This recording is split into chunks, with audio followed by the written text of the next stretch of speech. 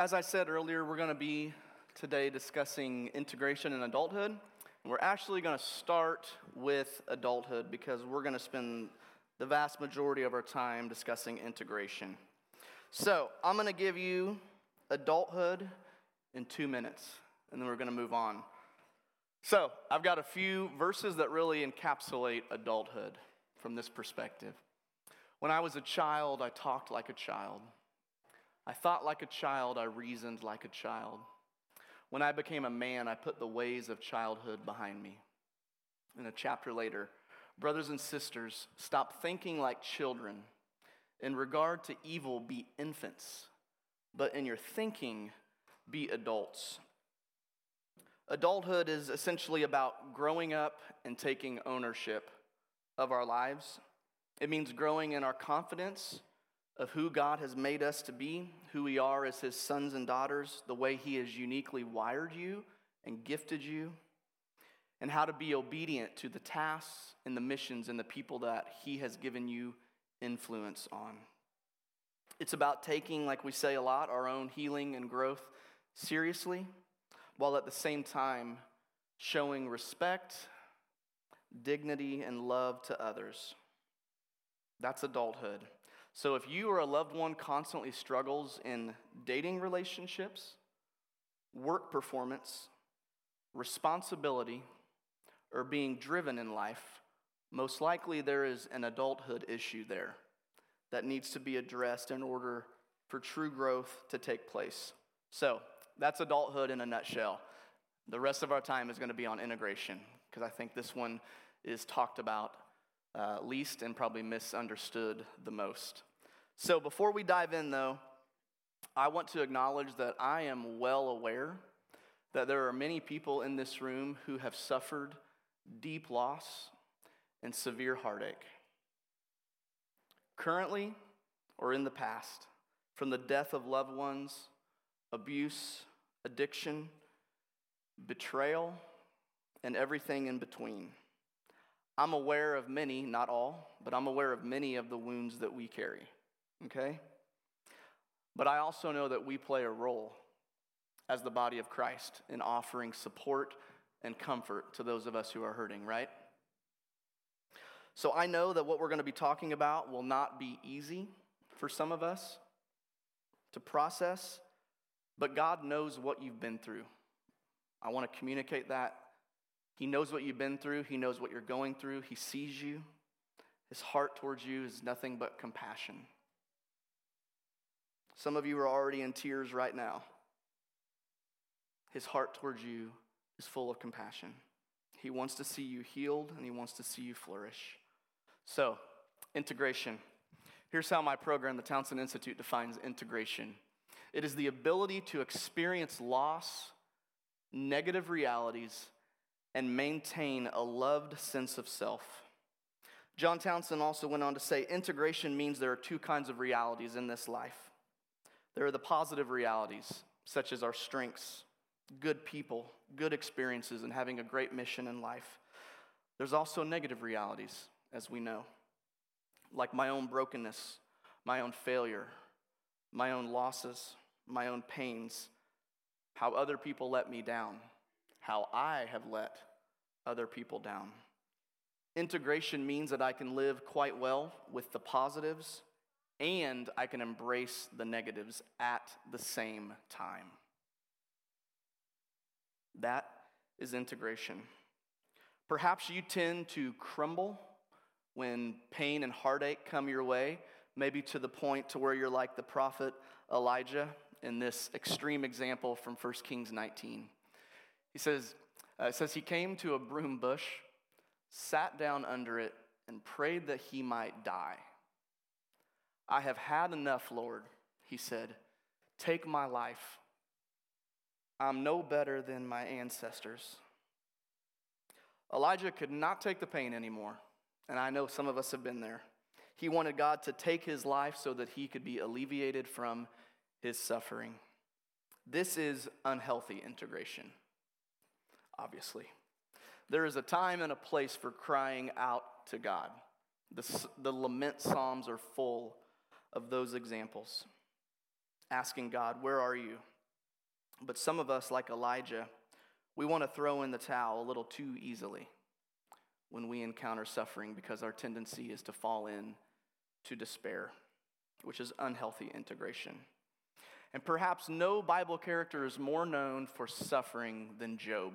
So we're going to read a little bit about Job's life. So turn with me to Job chapter 2. Should be page 718 if you're using a Pew Bible.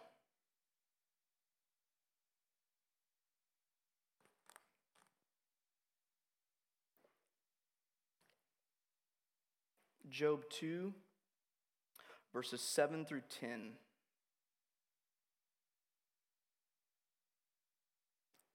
It says, "So Satan went out from the presence of the Lord and afflicted Job with painful sores from the soles of his feet to the crown of his head.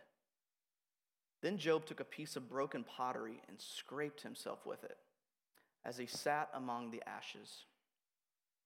His wife said to him, 'Are you still maintaining your integrity? Curse God and die.' He replied, 'You are talking like a foolish woman. Shall we accept good from God and not trouble?' In all this, Job did not sin in what he said." So Job's wife sees him physically suffering with sores all over his body, right? Nasty bumps and marks all over his body. And says, "Why are you still trying to be a good man? Curse God and die, dude. Just get it over with. You are a mess." And he said to his wife, "Shall we accept good from God and not trouble? How can we accept the good things of life, but be unwilling to accept the difficulties of life?" In other words, who do we think we are that we should be able to bypass suffering? The question is not, why do bad things happen to us? The question is, why does any good thing happen to us? That's the question we should be asking. Why does any good thing happen to any of us? In our own flesh, we deserve nothing. It is because of the love of God that we experience any type of goodness in this life. Apart from His grace, we are prideful, self-centered creatures with nothing but our best interest in mind. It's God in His goodness that saves us from ourselves so that we can view our lives as one to give away for the sake and for the benefit of others. We're going to spend a little bit of time now looking at what integration looked like specifically in Jesus' life. Open your Bibles with me to John chapter 11. This should be page 1530 if you're using a Pew Bible.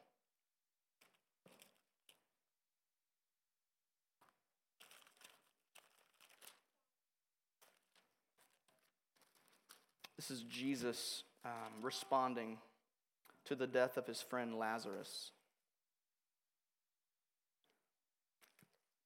John 11, starting in verse 32 through 36. When Mary reached the place where Jesus was and saw him, she fell at his feet and said, "Lord, if you had been here, my brother would not have died." When Jesus saw her weeping, and the Jews who had come along with her also weeping, he was deeply moved in spirit and troubled. "Where have you laid him?" he asked. "Come and see, Lord," they replied. Jesus wept. Then the Jews said, "See how he loved him." Now, there's a lot going on here in this passage, and we can't dissect it all, but first is that when Jesus saw his friends weeping, it says that he was greatly troubled in his spirit, and he was moved, and probably troubled because of the unbelief in their hearts. He knew that they were probably doubting that he could raise Lazarus from the dead. But he was still deeply moved. And then Jesus wept. Shortest passage in the Bible. And the Jews said, "See how he loved him. See how much he loved his friend Lazarus. He is weeping over this situation." This is integration. Jesus grieved his pain. He grieved his losses. And he was not afraid to grieve the losses of others. He allowed himself to feel all the sadness and the heartache of life while still keeping his eyes set on the Father. Check out what N.T. Wright had to say about this short text here. Kind of long, sorry. John is telling us that when we look at Jesus, not least when we look at Jesus in tears, we are seeing not just a flesh and blood human being, but the Word made flesh. The Word through whom the worlds were made weeps like a baby at the grave of his friend. Only when we stop and ponder this will we understand the full mystery of John's gospel. Only when we put away our high and dry pictures of who God is and replace them with pictures in which the Word of God can cry with the world's crying, will we discover what the word God really means. Turn with me now to Hebrews chapter 5. I'm going to take this a step further. This should be page 1708, I believe.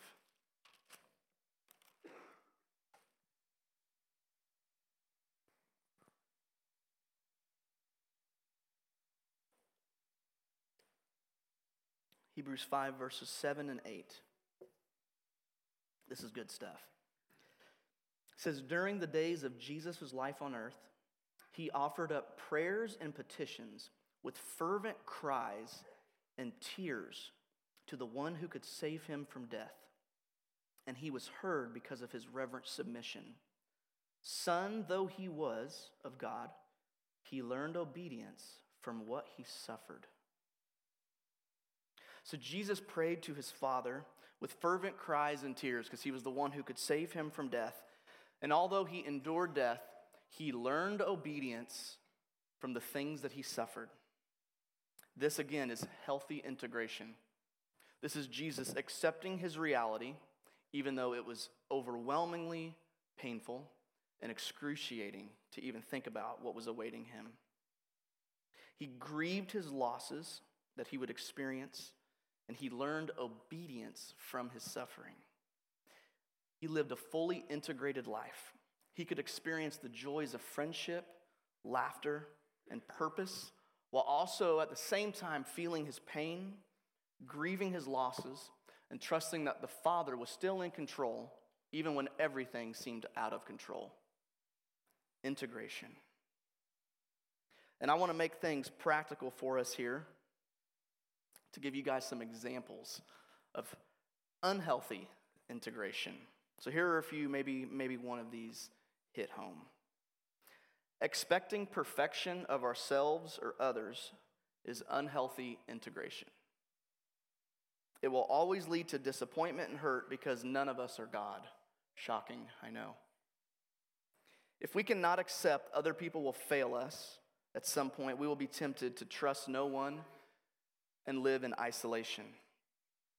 If you cannot accept failure in your work or in your hobbies and pursuits, you'll always play it safe and never allow God to grow you, or move you into new territory.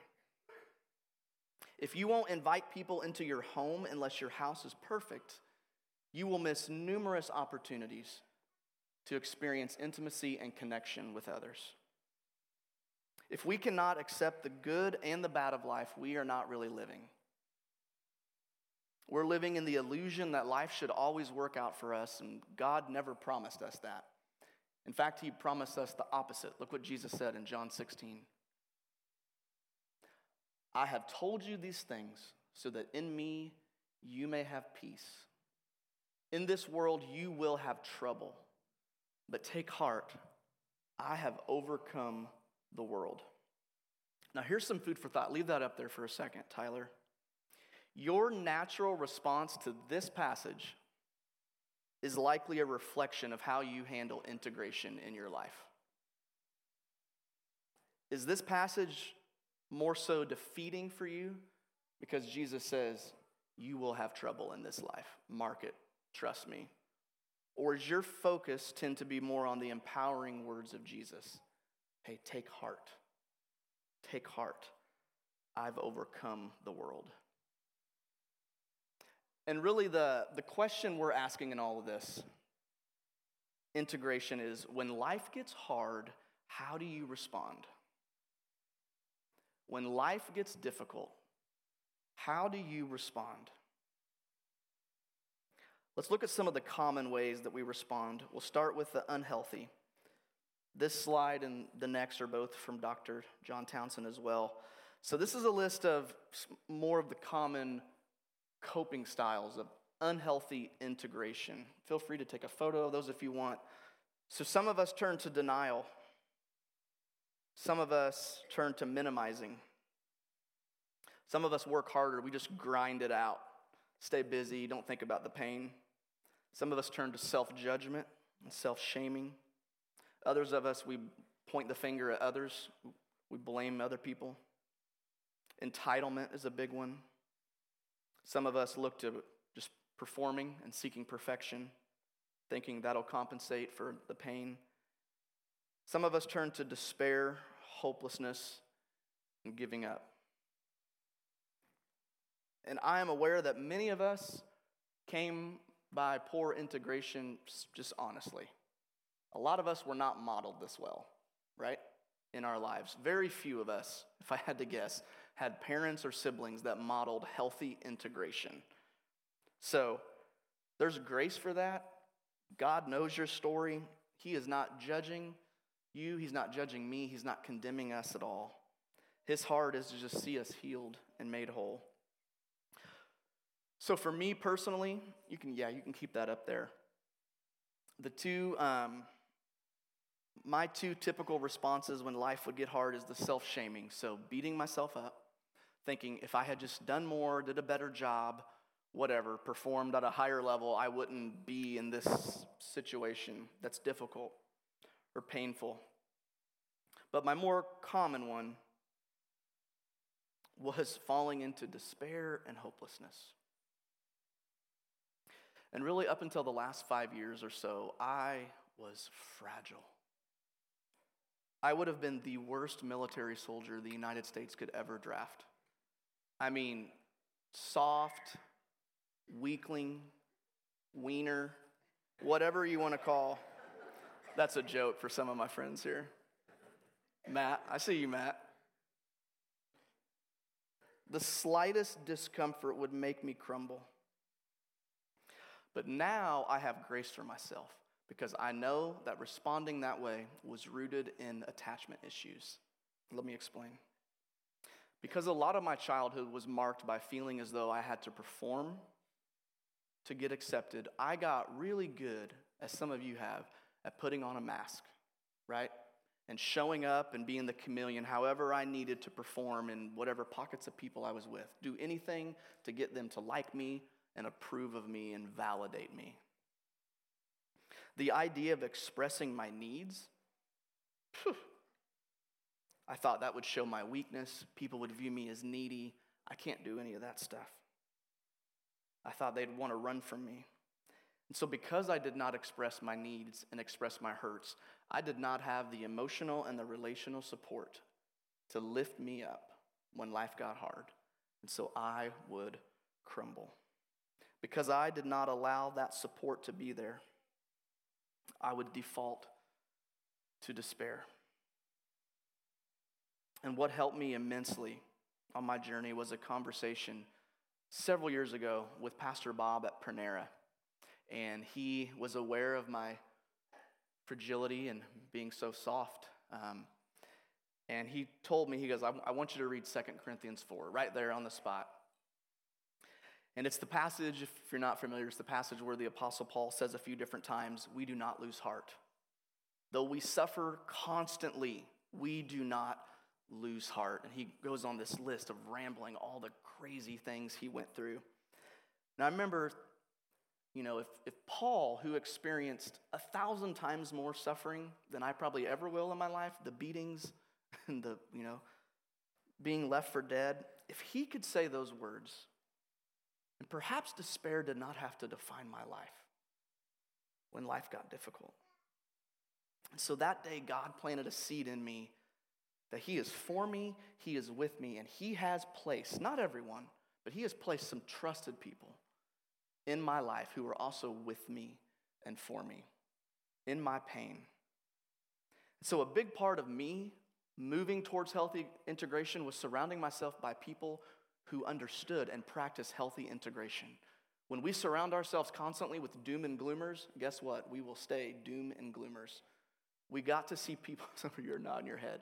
We've got to see this modeled well and see that there is an alternative way to respond to hardship, such as perseverance, hope, and finding meaning in the midst of our suffering. So that's me. I want to hear from you guys. Let's leave that up there. So if you struggle with healthy integration, which was basically every hand, which of these coping styles do you tend to identify with the most when life gets difficult? And why do you think that's the case? So which of these relate to you the most and why? The floor is open, so you're speaking for yourself. What do you think? Nick, yes. Okay.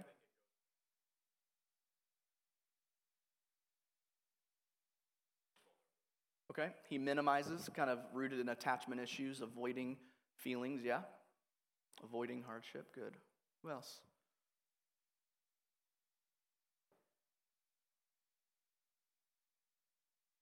Yes, great.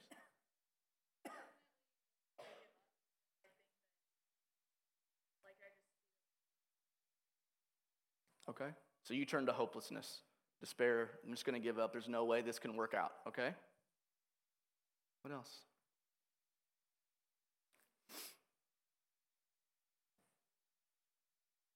Whoa, somebody way back there. What's that? Sure, blaming others. Surely I couldn't have done anything that contributed to this difficult situation. That's right. It's always other people's fault. Yeah. I had class this past week, and with Dr. Townsend, I actually got to have a one-on-one talk with him, and it was on narcissism. So, boy, blaming was brought up a ton. Very interesting. Anyone else before we move on? Yes, Brad.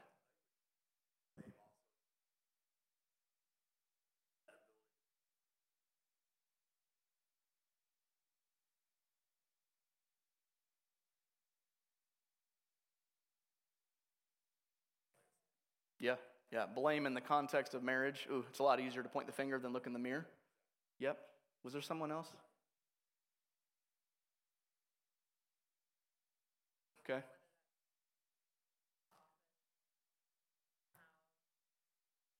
Yep. Work harder, stay busy. If you do that, you don't have to think about it. But guess what? It doesn't go away. Right? If you didn't know that, now you do. That hurt and pain, it doesn't go away. It will stay there and it will come out at some point. It's better to do it in a healthy way than have an explosion, right? Another thing I want us to remember, guys. Oh, no, I'm skipping ahead. My bad. Sorry. We got to hit on this. I would be a fool to not remind you guys, we got to keep this fresh, that we have an enemy who is lurking, right? Seeking to devour us. 1 Peter 4:12, this passage is awesome. He says, don't be surprised at the fiery trials you are going through, as if something strange were happening to you. Satan, our enemy, remember this, he is not worried about unbelievers, okay? Someone that has not staked their life to Christ, he's got them right where he wants them. Lost and blind, he is content to let them be. But a follower of Christ who is pursuing healing and growth, he's not going to sit back and let that happen without putting up a fight. You will be met with resistance. He will use every weapon at his disposal, baited towards your personality and your tendencies that he has studied throughout your life. He will do anything in his power to make you lose heart, to make you isolate from others, and to convince you to live a life of passivity. If he can do that, he has won. But we serve a Savior who has overcome the world, right? John 16:33. And nothing he can use, no weapon against us, can prosper if we cling to the truth of who our Savior is and who we are. Let's take a minute now. Go to that next slide. We're going to look at what healthy integration looks like. So when life gets hard, here are some examples of what it looks like to respond in a way that leads to growth. This is not exhaustive, but it hits on quite a few of the big ones, of ways that we could respond to life's troubles in a much healthier manner for our growth and development. That first one cannot be emphasized more: grieving. It's a lost art in our society. Grieving in healthy ways, accepting what is as Jesus did, forgiving, being forgiven, running to relationships and connection rather than diving into work or performance as a distraction, containing and holding the pain and losses of others, learning lessons as Jesus did. He learned obedience from what he suffered and adapting to the new reality. And guys, another thing I want to keep fresh for us is that perception is really critical into this area of suffering. Because what feels like suffering to one person might not feel like suffering to another person, right? Based on our experiences, based on our personality. So we've got to ask ourselves, in light of eternity, is this really suffering? Many of the things, not all, but many of the things that we view as suffering, they're really not suffering, guys. For real. They're just discomfort that's really difficult for us, people in a society that worships comfort and worships having a pain-free life. It's not really suffering. Not everything. So that's a really great question to have in your back pocket. When crap hits the fan, ask, is this really suffering in light of eternity? And I want to end my part today by sharing a quote from Tim Keller. To be loved but not known is comforting but superficial. To be known and not loved is our greatest fear. But to be fully known and truly loved is, well, a lot like being loved by God. It is what we need more than anything. It liberates us from pretense, humbles us out of our self-righteousness, and fortifies us for any difficulty life can throw at us. What fortifies us from any difficulty in this life is allowing ourselves to be known and loved by both God and others.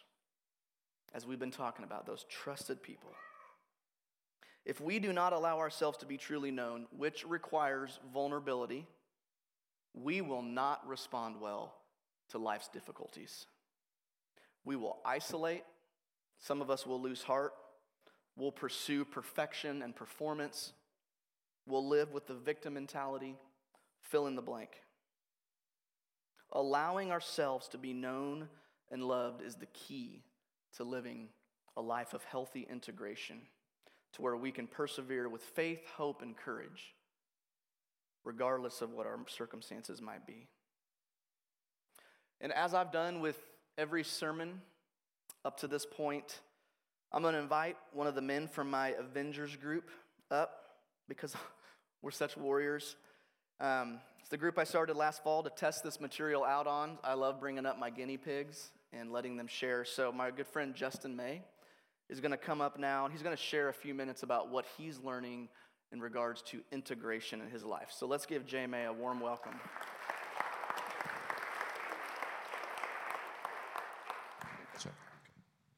Okay, first off, Amos gave me a strict 5-minute timer, or else I'm going to be cast out in stone, so I have to be in my notes here, or else I'll go over time for sure. So yeah, like Amos said, we've been talking about this stuff in our group, and this really struck home with me, this integration model, because I just started to notice some things in life that I didn't really know how to understand. One of them being that I realized I don't take compliments really well. Like when people tell me that I did a good job at something or encourage me in some way, it felt like death. I was like, get that away from me. And it weirded me out. I'm like, even my wife would say something and I'm like, psh, get that out of here. And I'm like, she should be the only one that could tell me something that I accept and believe. And I was having a hard time dealing with that. So I reached out to my counselor that I had been seeing for a while. I was like, hey, I think we should probably start meeting back up again because there's some things that I'm working through. But there's this one example where it really kind of, the light kind of turned on for me was when the very last time that I preached up here. After I was done, I got a bunch of messages and texts from you all saying that that was probably one of the best sermons that I ever did. Amos was one of those people. And immediately as I'm reading his text, this voice comes in and is like, dude, if Amos really knew like that you did not prepare the way that you should have, he wouldn't be saying those things. Like, he just doesn't know like the crap that you're dealing with. He's trying to put on a nice face, be a good friend, encourage you, even though he really knows that you are not good enough. Like, you'll never be good enough to encourage anybody other than yourself because you yourself aren't worth anything. And so those things were like, yeah, I should probably go start seeing someone. That's not healthy at all. But during those times of meeting with my counselor, I was learning a lot. Like, this has been really revolutionary for me. I was realizing that the reason I couldn't accept compliments from people was because I was having a hard time wrapping my mind around good things right alongside the sin in my life. Like, to me, those two didn't make sense. Like, how can I be this good person that someone's saying like these good things and accept them while I know my heart and I know the dark things that I have to deal with at home? And so when Amos would tell me, hey, that was a great message, in my head I'm like, but you didn't see all the other things that I didn't do well, right? So it's this performance-based thing. And that's just not a really healthy way to live, honestly, because ultimately it shows us that I'll talk for myself, that I don't really believe what the gospel has to say about me. I have to say, like, no, I have to perform to be good enough for God, when God says, no, it was in the midst of your crap. It was while you were still sinning that I died for you. Not only that, but now I've given you my righteousness, my perfection. So yeah, you're going to fail, you're going to screw up, but your Father sees me, not you and your failures. And that was just massive for me. And so, let's see where I'm at here. So yeah, the imposter syndrome was really real, that I've been trying to deal with and learn and grow and kind of get rid of. But just wanted to encourage you guys. I know I'm not the only one that deals with these self-deprecating, beating yourself up type of voices. Just know that you're not alone. And if for some reason any of you want to talk to me about it, then I would love to, sit with you and chat. But it has to come back to the gospel. That's been the thing that I'm learning to fight this battle, is preach the gospel to myself every day. You are loved. You are the aroma of Christ. You are a saint, not this other old man that was put to death on the cross. That man is gone. You are new, and you don't have to be judged by your performance anymore, because first of all, you're not going to be good enough to perform perfectly because you're not Christ, right? So, yeah, that's it. I think I stayed under 5 minutes there. I hope.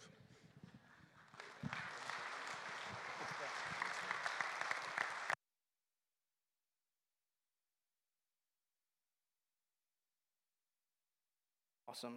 Thank you, J-May. Great job.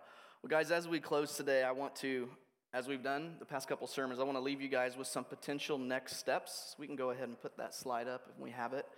So if this is a struggle, an area of struggle for you, healthy integration, consider one of these steps. This is by no means mandatory, but I would encourage you, maybe take a photo of this and talk with a loved one and pray and consider what God might be asking you to do to move towards living a life of healthy integration, as opposed to some of the other examples of those negative coping styles that we looked at. And guys, all of the things kind of wrapping up that we've been looking at the past month, attachment, separation, integration, and adulthood, these are critical to how we live out our faith, okay? We cannot just think, hey man, I'm a Bible scholar, like I must be healthy. Absolutely not, okay? Of course, that is important. But we got to look at faith as kind of, two sides of the same coin, if you will. On one side is our pursuit of Christ and the spiritual disciplines, studying Scripture, memorizing Scripture, prayer, corporate worship, tithing. All of those things are critical, absolutely. But on the other side is everything we've been talking about. It's entrusting ourselves to others through vulnerability, attachment. It's learning to set boundaries with others and accept others' boundaries. separation. It's learning to integrate in healthy ways when life gets hard. It's learning to take responsibility and ownership of our lives, adulthood. All of these things must be happening together if we're really going to grow and flourish in the way that God intended us to be. Disregarding any of them is going to greatly hinder our growth and our development.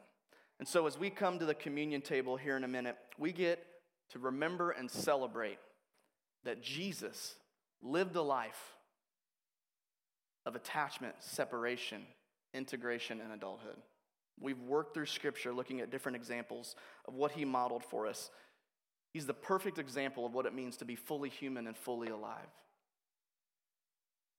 He's the living definition of flourishing. So let's take some time today and praise him for his heart towards us, his sacrifice, and his compassion. Amen. I'm going to pray for us, and then the ushers will, after a little bit of silence, dismiss you by row. You can come forward, take a piece of bread, dip it in the juice, and then we have gluten-free options if you need that as well.